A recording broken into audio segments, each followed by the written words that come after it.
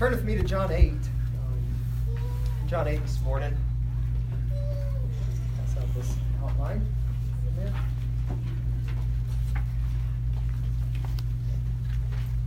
John chapter 8. This morning we'll be at verses 21 through 30. I said last week that this chapter in John 8 is packed with rich and glorious truths spoken by Jesus. Last week we heard him declare that he is the light of the world. We talked about what he means by that. This morning we're going to hear him declare the first of his claims that he is I am. These I am statements, there's a lot of them in the Gospel of John. There are 7 I am statements that have a modifier attached. So for example, I am the bread of life. I am the light of the world. I am the good shepherd. There's 7 of these that he speaks in John. But there are also these I am statements that don't have a modifier attached. They're called these absolute I am statements. And they absolutely shout and proclaim his deity. This morning, we're going to see the first of these I am statements. And we're going to learn just what it means that he is the I am. We're going to see how his identity as the I am has been revealed. And we're going to learn why faith in him as the I am is so essential. So I've entitled this passage 2 reasons why we must embrace Jesus as the I am. In the Gospel of John, faith or believing is obviously a central purpose, right? John 20:31, these things have been written so that you might, what? Believe that Jesus is the Christ, the Son of God. But John is not after any kind of faith whatsoever. We've already seen in John over and over again that there is a certain kind of faith, right? That John is after and that Jesus is after. There is a kind of faith that Jesus rejects in the Gospel of John. So John is after a certain kind of faith from his readers.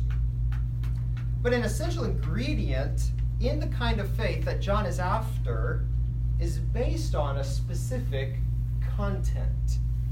Okay, there's a specific content about Jesus. John doesn't simply want you to believe that Jesus is Messiah. He wants you to believe that he is a certain kind of Messiah, because only that will be saving faith. There's a specific content that must be included in saving faith. That obviously doesn't mean that all saving faith is knowing content. There's obviously more, but it's not less than this. And this content contains 2 components. There is faith in the nature of his person and in the nature of his work. Who Jesus actually is must be known and believed, and what he accomplished on the cross must be known and trusted. And the 2 are obviously inseparable, right? What he accomplished is dependent on his nature, who he is. So they're both absolutely important. Knowledge of his person and knowledge of his work. And this morning we're going to be looking at just one of those essential components that must go into what must be known and believed about his person. None of this means that you have to be an expert theologian to become a Christian. It doesn't mean that upon conversion you have all your theological ducks in a row. It doesn't mean that there isn't still much more to learn and to be learned. There is. It just means that there are some basic truths about Jesus which must be known and believed. So I don't anticipate saying anything new or novel this morning. If I do, you should probably get up and run out quickly. But I hope that these truths are going to be sweet, nourishing, and a reminder, and a comfort, and a spur in your lives. So let's look at the 2 reasons why we must embrace Jesus as the I am. The first is found in verses 21 through 24. Faith in Jesus as the I am is essential because it alone delivers from the judgment for sin. Up to this point in the Gospel of John, the word sin has only been used one time. John chapter 1, verse 29. Behold the Lamb of God who takes away the sin of the world. The verb sin comes up one time as well in John 5. But other than that, we haven't encountered this word. Now, the concept of sin has certainly been present through the whole Gospel, but has not been explicitly spoken until here. But now in John 8, we get three blows, one after another. One in verse 21, you will die in your sin. And then in verse 24, two more times, you will die in your sins. Then it's going to come up again in verse 34 and 46. Sin is the great problem with humanity because sin leads to certain judgment. Sin is not a popular word or concept. I don't think it ever has been. People cringe when they hear it. They try to find more comfortable alternatives for it. I remember seeing a TV interview with Joel Osteen where he says, well, we don't talk about sin at our church. We want to find language that makes people more comfortable. You've probably seen the clip. That's not unusual in America. Thousands of churches across America rarely, if ever, speak of sin and the judgment that it brings. But while sin is certainly not good news in itself, it's essential if you're going to know the good news of Christ. So look at verse 21. Jesus here directs his words again to the crowds, and he does so to expose mankind's dire condition. And he does it first by his pronouncement of certain judgment. Look at verse 21. So he said to them again, I am going away, and you will seek me, and you will die in your sin. Where I am going, you cannot come. He said something very similar to this back in chapter 7, verses 33 through 34. It tells him that he's come from the Father, and he's going back to the Father through his cross and resurrection. And when he goes away, the Jews will be forever separated from him if they persist in unbelief. Look what he says. He says, you will seek me. Back in verse 34 of chapter 7, he said, you'll seek me and not find me. And I think the same idea is here as well. The idea is that if you fail to come to terms with his person in this life, you will have lost all opportunity. He's saying something like this. Look at the next line. You will die in your sin. He's saying, I'm about to return to the Father. And if you persist in rejecting me, you will die in your sin. And then it will be too late. You'll cry out for me for relief. I will not be found. Sounds very similar to Wisdom, chapter 1 of Proverbs, you think back there. He's warning them with the reality of the coming judgment and the urgency for receiving his person now. Look again at that statement. You will die in your sin. The prophets said very similar things to this. Look at a couple of them here. Jeremiah 31. In those days they shall no longer say, the fathers have eaten the sour grapes and the children's teeth are shut out sun on edge. It's a proverbial saying, the father sinned and the children bear the judgment. No, everyone shall die for his own iniquity. Literally, in his own sin.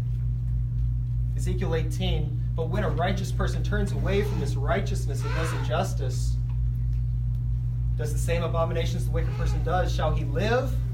None of his righteous deeds he shall be remembered for the treachery which he is guilty, the sin he has committed, for in them he shall die. To die in your sin means to die in judgment for your sin. It is to be unrepentant in your sin and condemned for your personal sin.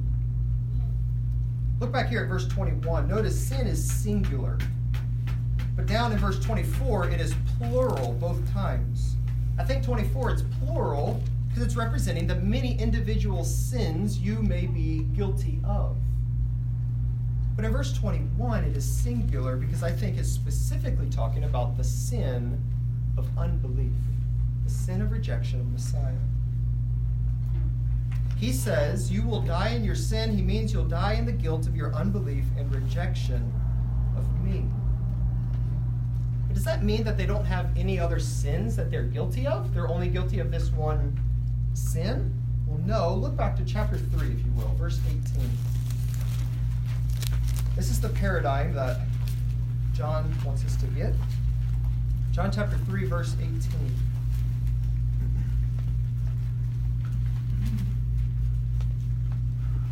John says, whoever believes in him is not condemned. But whoever does not believe is condemned, what? Already. Because he's not believed in the name of the only Son of God. So there are 2 points that are being made here. The first is that humanity is already condemned, owing to their original condition, the many sins in their lives. Christ is the only solution to that problem. And to reject him is to reject your only hope. That's what he says. But there's also another important point. Look here in verse 18. Their guilt is heightened for rejecting the Son of God. Whoever does not believe is condemned already because he has not believed in the name of the only Son of God, the unique Son of God. Is this what Jesus is saying here in chapter 8, verse 21, I think? You will die in your sin because you've rejected your only hope of salvation. And you'll die in your sin because you have rejected the one and only unique Son of God. Well, if that were not enough, he goes on to the rest of the verse. Look at the end of chapter 8, verse 21. He said, you will die in your sin. Where I am going, you cannot come. Where is Jesus going? To the cross, but through the cross to the Father. He's come from the Father, he's going to the Father. And so to die in one's sins is to be cut off from access to the Father.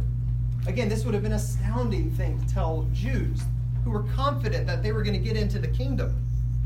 He says, you're not going to heaven, you will not go to the Father, because they've rejected the only way, which is Christ. Flip over to chapter 13 of John. He says something very similar, but very different to his disciples. Chapter 13. Look at verse 33.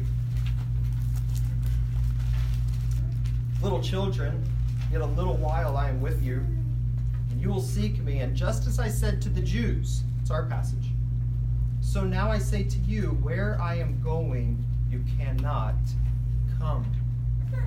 Look down to verse 36. Simon Peter said to him, Lord, where are you going? Jesus answered, where I am going, you cannot follow me now, but you will follow me afterward. It's different for believers. Look down now at chapter 14, verse 3. And if I go to prepare a place for you, I will come again and take you to myself, that where I am, there you may be also. And you know the way to where I am going. Thomas said to him, Lord, we do not know where you are going. How can we know the way? Jesus said to him, I am the way, the truth, and the life. No one comes to the Father except through me. Jesus is the only way to the Father. He's come from the Father, and only faith in him brings you back to the Father. So these are very basic and fundamental truths. I do not doubt that everybody in this room knows and could articulate what we just said. But why am I emphasizing them so much? First, I'm emphasizing it because this passage is emphasizing it. 3 times Jesus says the same thing. You will die in your sins.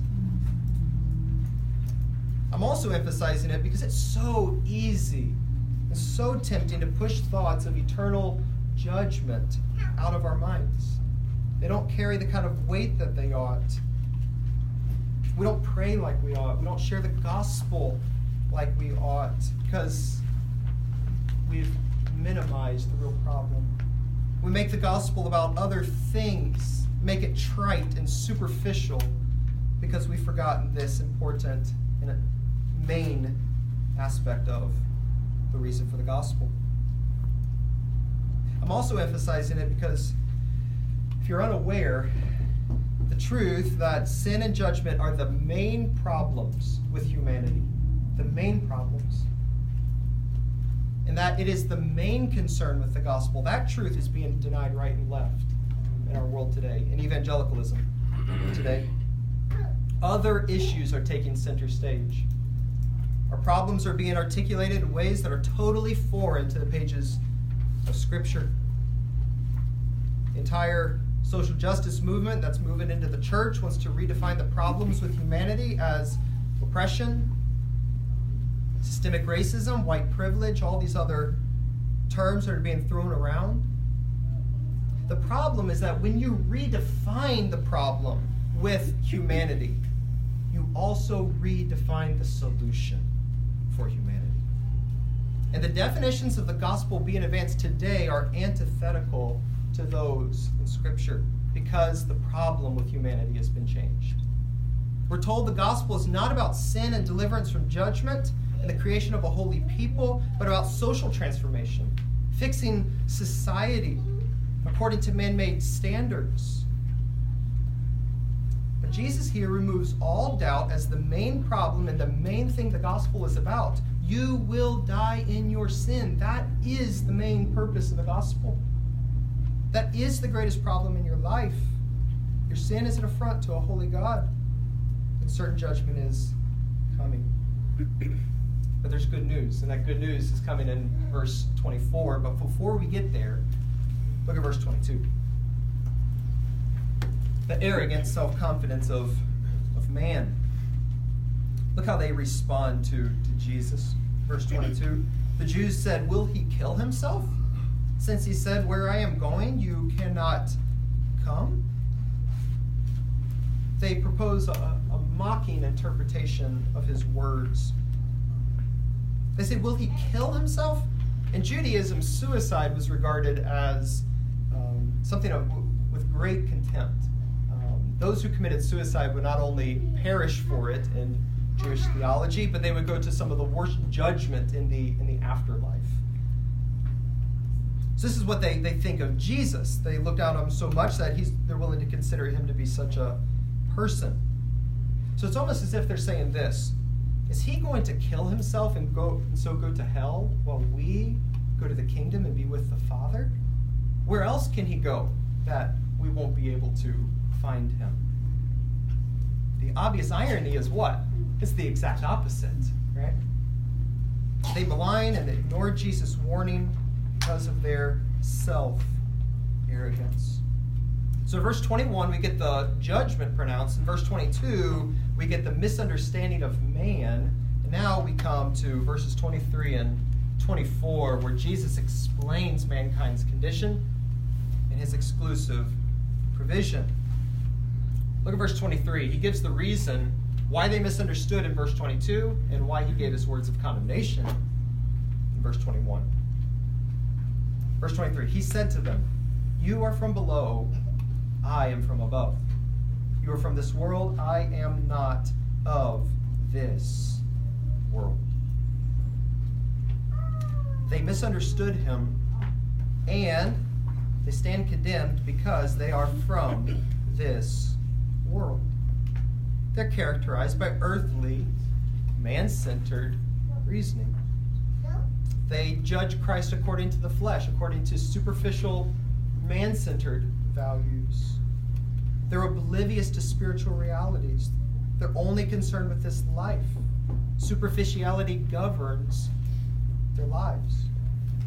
And you know this is true. You have shared the gospel with people before, and it is like bouncing ping pong balls off of the Great Wall, right? It does nothing. There's just no penetration. They're oblivious to spiritual realities. They're oblivious to their spiritual condition. It doesn't even penetrate. Total lack of concern with any of these truths. That's the problem with humanity. They are from the world. And this problem not only hinders them from understanding Christ, it is the reason they are condemned. Why they will die in their sin. They're from the world. But not only does Jesus highlight their nature, he also highlights his authority. Look what he says. You're from below, but I am from above. You're from this world, but I am not from this world. He's telling us his authority. He says that he has authority to pronounce their judgment, and he has authority to expose their condition because he has come from God. He's not from this world. He is unlike them in every way. Because of that, he's also the only solution for mankind. Look at verse 24. Go back. Verse 24. The glorious exception to the pronounced judgment.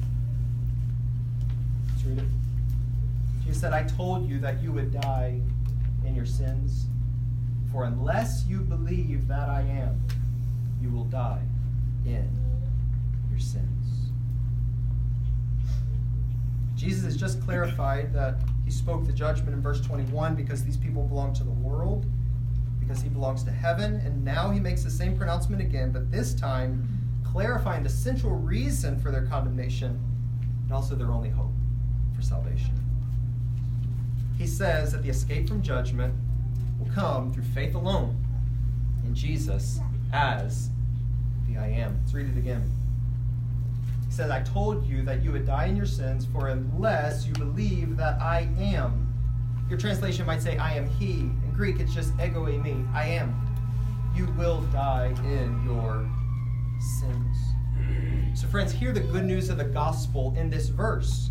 Put it positively, if you do believe that Jesus is the I am, you will not die in your sins.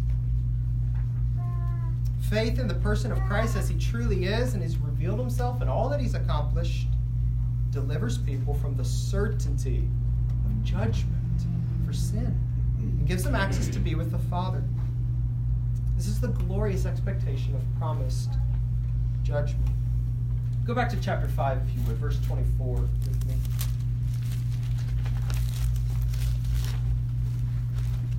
Something very similar said there. Truly, truly, I say to you, whoever hears my word and believes in him who sent me has eternal life. He does not come into judgment. That's what he's been talking about. But has already passed from death into life. For believers, judgment is a thing of the past. You've already entered into life. You will not die in your sins because judgment is past. You do not come into it. You've already entered life. It's a glorious exception of the gospel. Go back to chapter 8, verse 24. Let's consider what he says a little bit more. What is it specifically that must be believed? He says, except you believe that I am, you will die in your sins. Now, we've already encountered these I am statements of Jesus several times. And most of the time, they have this modifier attached. So, I am light of the world, the door of the sheep, the good shepherd, the bread of life. In those cases, the word I am doesn't necessarily indicate deity. It's just a way of self-expression, self-testimony. It's me. I am this or I am that. Not only Jesus says, ego eimi, I am, people say it. Look over to chapter 9, verse 9. The man born blind. Chapter 9, verse 9, people are asking, who is it? Others said, it is he. Others said, no, it's like him. But he kept saying, ego eimi. In Greek, it's just simply, I am. So just the words, I am by themselves, is not an indication of deity. Right? It's a way of saying, it's me. I am this or I am that.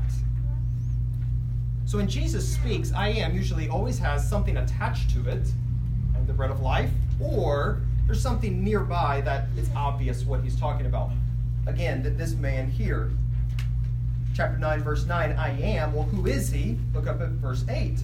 Is this not the man who used to sit and beg? Well, he's the man who used to sit and beg. That's what he's saying. But in our verse, chapter 8, verse 24, we get something entirely different. Jesus says, unless you believe that I am.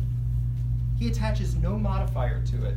And there's nothing in the context that he would be referring to. It stands alone. And the way the Jews respond in verse 25 show us that there's something strange about Jesus' words here. Unless you believe that I am. This is the first of several I am absolute statements in John. We're going to get another one down in verse 28, and then the climax of the chapter in verse 58, where even these Jews don't even miss what he's saying. A clear claim to deity. In other words, when Jesus says, unless you believe that I am, he is making an explicit claim to deity. There's a number of places in the Greek Old Testament where this ego eimi, I am, is applied to Yahweh God. Let me show you a couple of them. First is in Exodus chapter 3, verse 14. It's the foundational text, I'm sure you are aware. God said to Moses, I am who I am. And he said, tell this to the people of Israel, I am has sent you, has sent me to you. So I think this is definitely a foundational text, but I think in our place in John, Jesus is probably alluding more to Isaiah in the 40s. Look at this one, chapter 41, verse 4. It's the Lord speaking. Who has performed and done this, calling the generations from the beginning? I, Yahweh, the Lord, the first, and with the last, ego eimi, I am. It just stands alone, suspended there. Nothing before it, nothing after it. I am. Another one.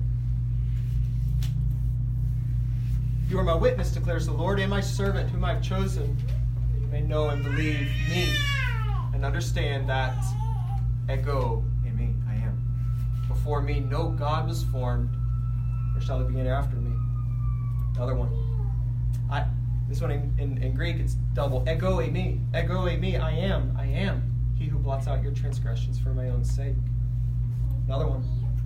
Isaiah 48:12. Listen to me, O Jacob, and Israel whom I called, I am.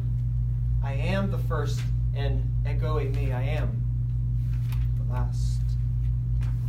When Yahweh says it here and when Jesus says it, it implies self-existence. It implies preeminence. It implies that God is defined by nothing beyond himself. He's defined by himself. I am. There's nothing else beyond me which would define me. And when Jesus says here that unless you believe that ego eimi, that I am, he is speaking in the same manner as Yahweh and claiming the same things about himself. Jesus is Yahweh, God. He possesses the same self-existent life of God. John chapter 1, verse 4, in him was life, self-existent life. He is pre-existent, John 1:1. He was with God, and the Word was God. And therefore, any claim to believe him must embrace him as the pre-existent, self-existent God, who was made flesh, crucified, risen, ascended to the Father. And yeah, that's basic Orthodox teaching. Again, it is nothing new for you. You know that. But I want you to hear how exclusive this is. There's a certainty of judgment apart from it. He says, except you believe that I am. And this is where Christianity becomes offensive. Nobody cares if you believe Jesus is God. You really don't. You can believe whatever you want nowadays. The early church was not persecuted because they believed Jesus is God. Rome would have been glad to throw another God in their pantheon and just expand it a little bit more. It is the exclusivity of Christianity that demands that all other gods, including Caesar, are false. And Jesus alone is the true God. That is why they were persecuted, and that is why you'll be persecuted today. It's an exclusivity in Christianity. It demands that salvation not only requires faith, but a specific faith in doctrine, in specific teaching about exactly who Jesus is. So if you're wondering, where in the Bible does it teach that you have to believe Jesus is God in order to be saved? It's right here. Unless you believe, I am, you'll die in your sins. Well, why? Why is that so important? It's because only God can make you right with God. Only God can atone for your sins. Only God can forgive your sins. And if Jesus were not God, then he would be a heretic or false prophet because of the things that he declared in these passages. So faith in Jesus as the I am is essential because it alone delivers from the judgment for sin.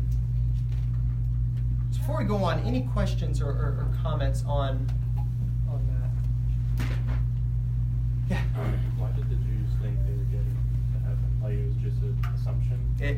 They were Jews. And we're going to see it later here in John 8. We're children of Abraham. Like we're sort of automatically in. Circumcised, we follow all the traditions, all the rituals, we do all the externals of Judaism. Jesus exposed in John, they didn't really believe Moses. They didn't really have hearts that truly loved and desired to obey God, and so they missed him as well. But yeah, if you even read Jewish literature from this time, it was the basic expectation. You're a Jew, you're going to get in. It's the Gentiles who will be cast out. It's, same thing we have in the churches today. Superficial profession. Grew up in the church, made a profession. I'm in, right? Same idea. Michael, would you say that Matthew 16 gives insight into what some of the common thoughts about who Jesus was? So Absolutely. Some say he's John the Baptist, others say Elijah, others say Jeremiah, one of the prophets. Would that be, could you, I guess, correlate that with the passage we're in today? Mm-hmm. Is that some of the thoughts that were going around at that time? I think so. Yeah, certainly. You even see that in our passage back in chapter 7. Remember, some people said this is really the prophet. Other people say he's the Christ. Other people say no, the Christ can't come from Galilee. So there's certainly confusion and debate and misunderstanding. And we're going to see the misunderstanding even in our text today. But yeah, it would be some other people they would probably try to identify him as. Well, good. All right, we'll look at verses 25 to 30 now. Faith in Jesus is also essential because it has been clearly revealed. Look at verse 25. They said to him, "Who are you?" So their words are filled with just exasperation, right? Their question shows that Jesus' words, "Except you believe I am," they're not ordinary. He intentionally left something off. And so they respond by saying, "You are who?" Right? So they don't get it, but they're going to get it by the end of the chapter. But notice, Jesus does not answer their question directly. He doesn't say, "I'm God." What he does do is he directs them back to his prior self-revelation and then forward to the ultimate exposure in the cross. And in this, he will also define for us what he means and what he doesn't mean by claiming to be I am. So in verses 25 to 29 now, his person must be accurately known through his self-revelation. You might want to give the Jews a break here. I mean, Jesus, you're saying, is a bit confusing, right? People don't talk like that. Was Jesus meaning that plain? Should they have understood what he was saying? Should they have known the answer to the question? And the answer is yes, they should have. Well, how? Well, Jesus tells them here in the next verse. He said it was clearly declared through his ministry. Look at verse 25. They said to him, "Who are you?" Jesus said to them, "Just what I have been telling you from the beginning." The sentence is a bit difficult in Greek. I think it goes something like this. I am speaking to you that which I spoke to you in the very beginning of my ministry. He's saying that what he's declaring now, he's already declared from the very outset of his earthly ministry. He doesn't clarify for them what he means because it should have been plain. They should have gotten it by now. Had they not judged him according to the flesh, they would have understood exactly what he's claiming to be. Because all of his words and his works declare this very thing. Well, look where he goes next. Look at verse 26 now. He says, "I have much to say about you and much to judge. But he who sent me is true, and I declare to the world what I have heard from him." Jesus notes there's a lot more to say about their spiritual condition, but he's going to save that for later. We're going to get that in the next few weeks. But before he goes there, he clarifies something very, very important about his person that you and I need to see. And it's something that's repeated over and over in John, almost to the point of just repetition. You're like, why does he keep emphasizing this, repeating this? Look what he says. Verse 26 again. But he who sent me is true, and I declare to the world what I have heard from him. Jesus has been sent, and Jesus speaks not his words, but the words given him by the Father. In other words, I think what Jesus is saying is, yes, I am indeed very God and very God, but I am also the unique Son of God. And if you get that wrong, you will not have life. So while he is I am, he is God. He's not claiming to exhaust the being of God, because there is also God the Father and God the Spirit. He is the unique Son sent by the Father. In other words, you must have a Trinitarian theology. Jesus is saying, I've demonstrated from the very beginning of my ministry that I am the I am. But as essential as that is, that you receive me as God incarnate, it's also equally essential you receive me as the divine Son, sent by the Father, speaking his words, accomplishing his work. Jesus says, the one who sent me is true. That means the true God is ultimately behind and responsible for his coming. He's come in complete dependence on the Father. You say, Michael, why is that so essential to believe he's the Son? He's been sent by the Father. Because while Jesus is indeed fully God, there is more to God's being than just the Son, the Father, and the Spirit. And if you reject those, it is just as serious as rejecting the Son. Look at chapter 5. I'll just put a quick chart up here. You say, where should the Jews have learned both of these things? That he is indeed very God, and also the unique Son, and what that means. I don't have time to read all these passages. I'll just highlight them. In chapter 5, you remember, he makes claims that only God could make. And yet he also makes claims that highlight that God's not just a singular person. There's one God in three persons, and he relates to the Father in perfect harmony and submission. He claims to work on the same terms as God the Father. He claims to work all the works of the Father. Only God could claim that. He claims to have received and been shown all the Father's works. Only God could claim that. He claims to give life to the dead from his own life. He claims to receive the same honor as the Father. Only God could claim all these things. And on it goes. You see, he, from the very beginning, demonstrated them. He's I am who I am, but he's also the unique Son who's come, dependent on his Father.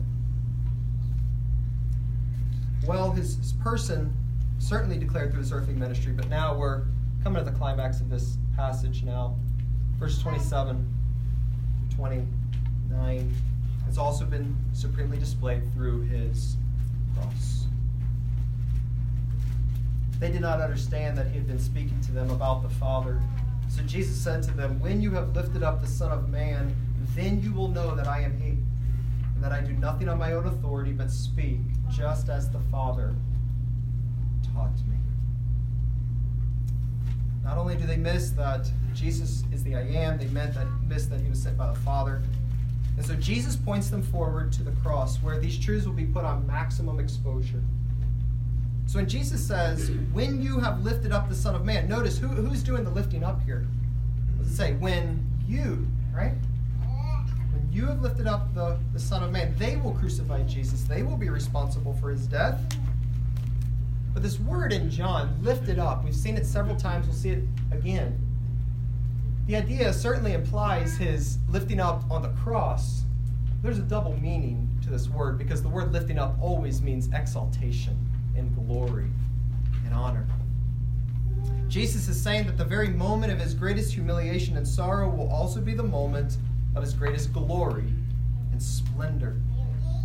Because it will be in the cross, the crucifixion of the I am, by the hands of his enemies, that the glory of God will be put on the clearest display.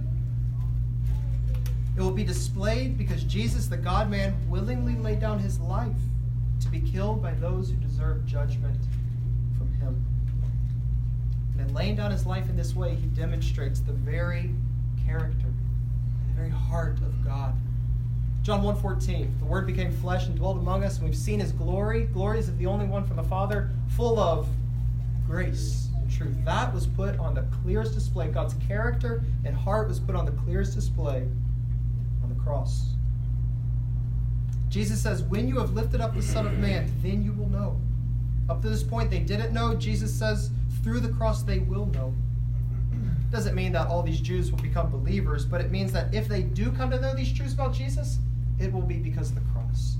The cross, more than anything else, declares that he is I am, and he is the unique Son of God. And that's exactly what Jesus says here. Look what he says. You'll know two things. Verse 28. Then you will know that I am. The very deity of Christ. He's God in the flesh. The very nature of God is revealed in the cross as he displays the very heart of God. And what else is going to be revealed? Verse 28. That I am, and that I do nothing on my own authority, but speak just as the Father taught me.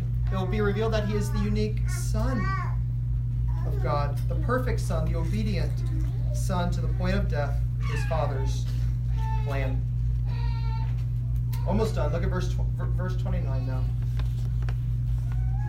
And he who sent me is with me. He has not left me alone, for I always do the things that are pleasing to him. Verse 29 tells us that his death on the cross will not be a sign of God's displeasure in him. The cross was not a sign that Jesus was forsaken by God. It was the greatest demonstration of his obedience and pleasing to God, ever to be done by man.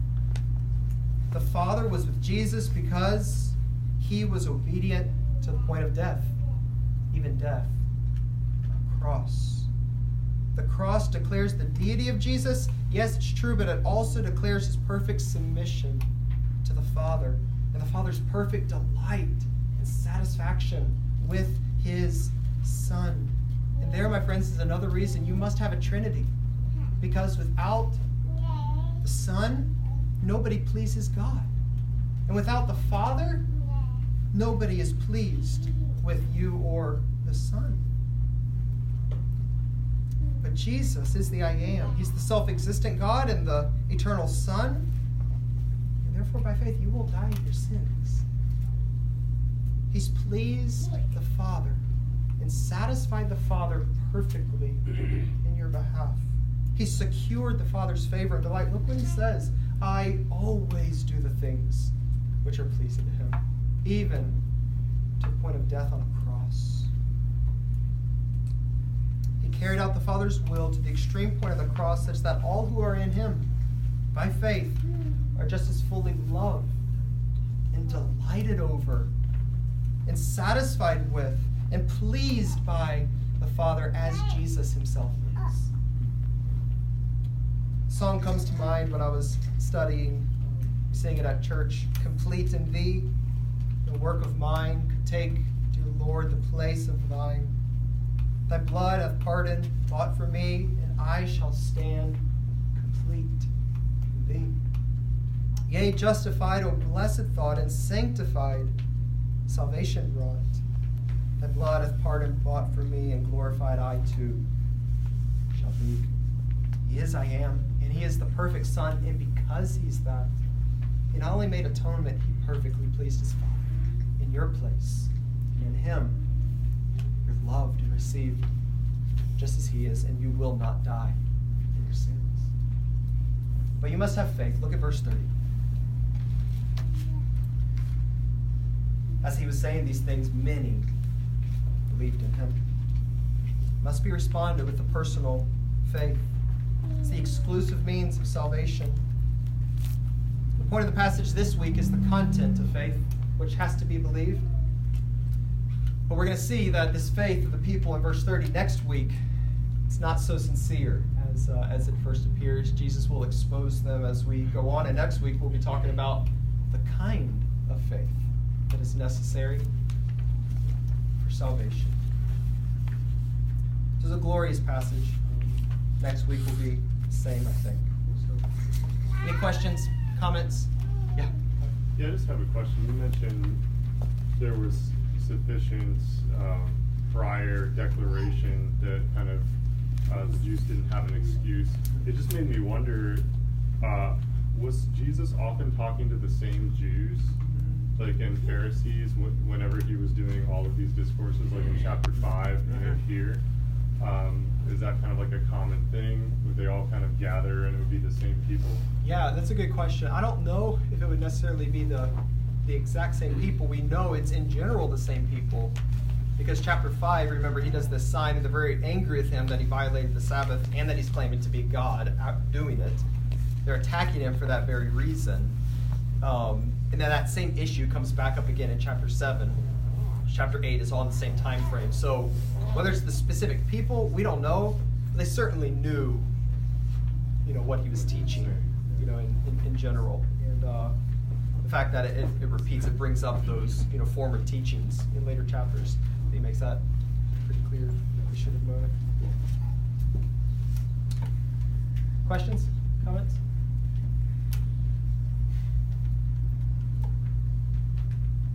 All right. Well, yes, Matt. This is probably just kind of restating some of your points, but I was looking at your points about the certainty of judgment apart from faith in Christ and the escape from judgment through faith in Christ. And thinking about what you were saying early on about how many churches today don't preach about sin and judgment, and how if you miss that, then like if you miss the ultimate judgment and you're not believing in that, then you're really, really concerned. And the biggest concern you have is what the world around you thinks now. Whereas if you realize this judgment that's coming, and it's inescapable apart from faith, but it is escapable through faith, then all of a sudden the perception of people around you about what you think and believe doesn't matter anywhere near as much, because their judgment, whatever judgment they can lay on you now, is minuscule in comparison to the coming judgment. That's good. Amen. And we've seen it over and over in John. People are concerned with this life. They want bread. They don't want the bread of life. They want Jesus to give them bread. They want this life. They want their temporary lives now. Questions? Comments? All right, guys. Let me pray. Thank you, Lord, for your word. Cause it to bear fruit in our lives. Thank you for Jesus. Help us to live today in light of the fact who Jesus is, what he accomplished. We've passed from death into life. Judgment is done. The drive of our life now be to abide in Christ and bear fruit for you, for your glory and honor. We love you. Praise you in Jesus' name.